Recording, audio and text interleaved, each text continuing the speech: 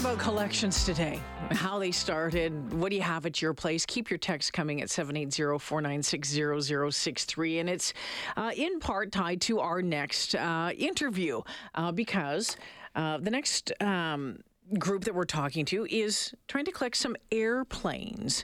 And there's quite the history behind this story, so I wanted to get into it. At first, one of the members of this group actually bought a 65-seat passenger jet, a Fokker F-28, and he parked it in the middle of his acreage.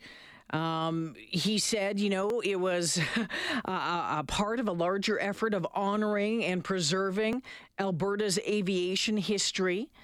The fellow who bought this plane's name's Jesse Millington, and he said he found the plane through his work with the Time Air Historical Society. It's a Calgary-based not-for-profit. Now, Jesse, unfortunately, not available to join us this afternoon, but Rick Barry, the chairman of the Time Air Historical Society, joining me this afternoon. Hey, Rick.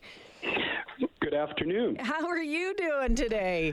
I'm doing very well. Thank you very much for having me on the program. Well, I'm just fascinated. I love all things aviation as well. So when I saw the story about Jesse parking this big old plane in the middle of his acreage, I'm like, okay, I've got to find out more about this. So first off, tell me about the Time Air Historical Society. The Time Air Historical Society, what our main mandate is to recognize the importance of commercial aviation history, not just in southern Alberta, but both in the entire province of Alberta, through Western Canada, and quite honestly, by the time that Time Air became Canadian Regional, recognize the importance of this airline that essentially flew from coast to coast. Rick, I had never heard of Time Air until I read these news articles. Tell me about it. It was a commuter service based out of Lethbridge?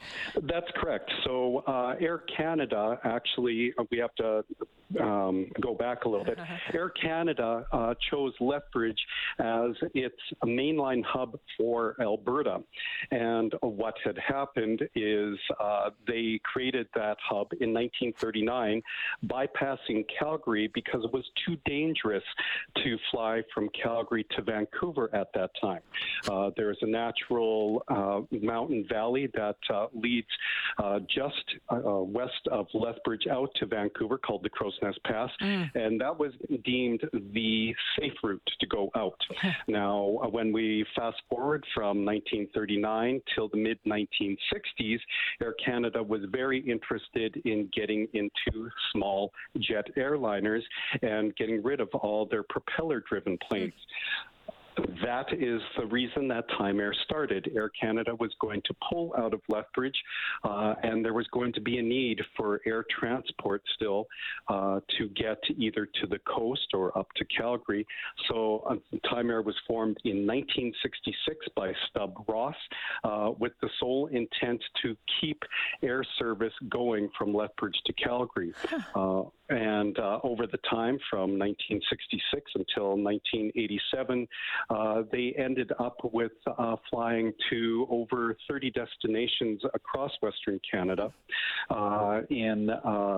In 1992, they had moved their head office up to Calgary and were renamed Canadian Regional, and they were merged with an airline out east called Ontario Express to form the full Canadian Regional, and then became the full regional airline that served the smaller destinations for Canadian Airlines International. So, Rick, obviously you have a passion for airlines, airplanes, flight history. What was it that triggered that for you? Where did that start?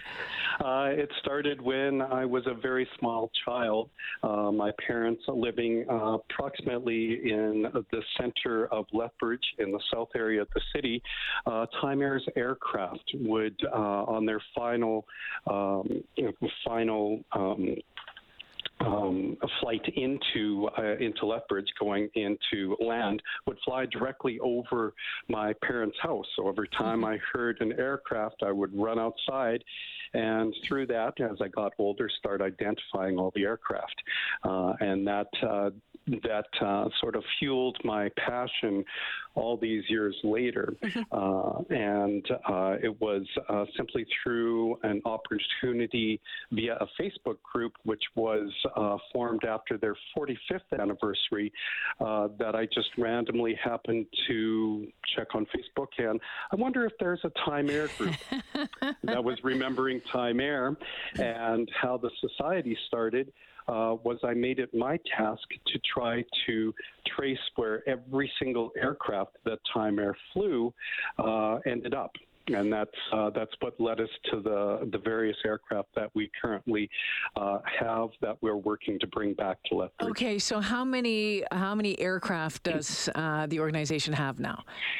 Currently, at this time, we have the Fokker F-28 1000 series, which is a 65-seat passenger jet.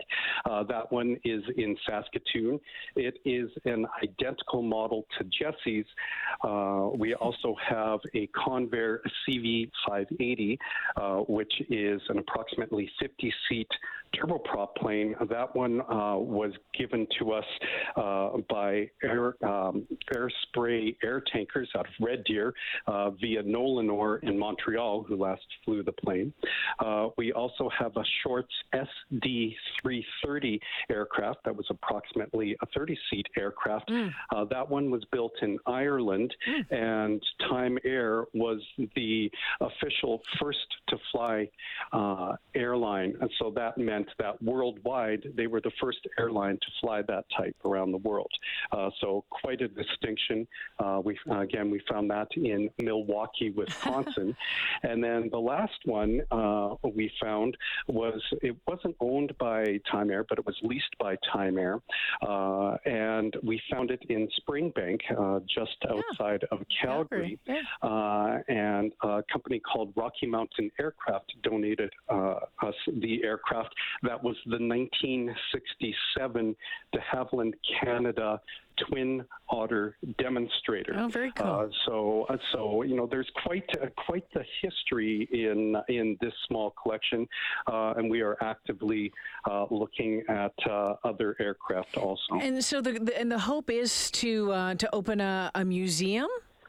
That's correct. So what we are working with the city of Lethbridge, and obviously we are in our infancy. We're quite a ways behind the Alberta Aviation Museum, Bomber Command down in Nanton, the Military Museum, and the Hangar Museum in Calgary.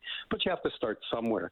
And what our main focus will be telling the story of all the airlines, not just Time Air, but all the airlines that were integral to Canadian Airlines International. So big names like Canadian Pacific and Pacific Western and Wardair. So certainly the Alberta Aviation Museum has told some of the story about Pacific Western and Wardair, and we certainly work with them and are liaisoning to be able to tell even more of the story.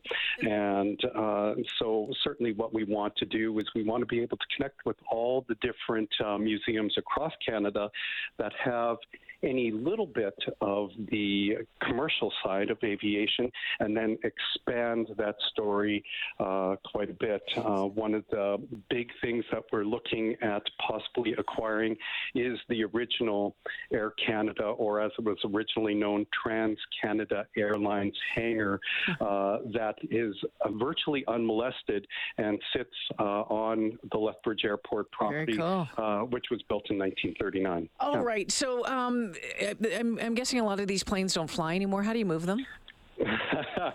Well, in the case of the Fokker F-28, there are 4 bolts that hold on. So it is a T-tail, so the top of the tail. There's 4 bolts that hold that on. After removing a number of panels, you remove the bolts and then take a crane and lift that portion off.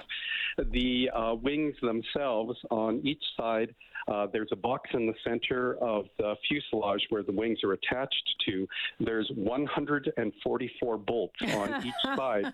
So we have a gentleman that is about 6'3" and very skinny that crawls in, and he removes the bolts as a 50-ton crane holds on to the fuselage, and a 20-ton crane gingerly pulls the wing apart.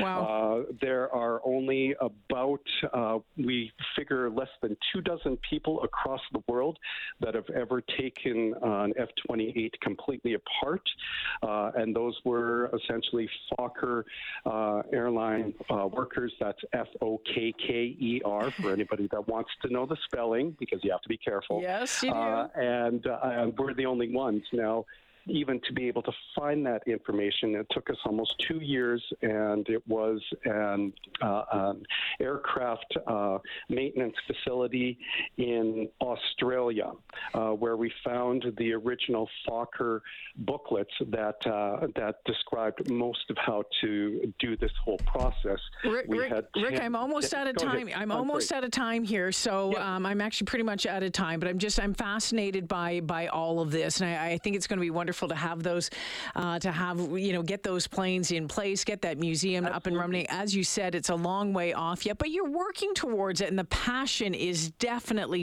there. If people want to find out more about the Historical Society, is the Facebook page the best place to go?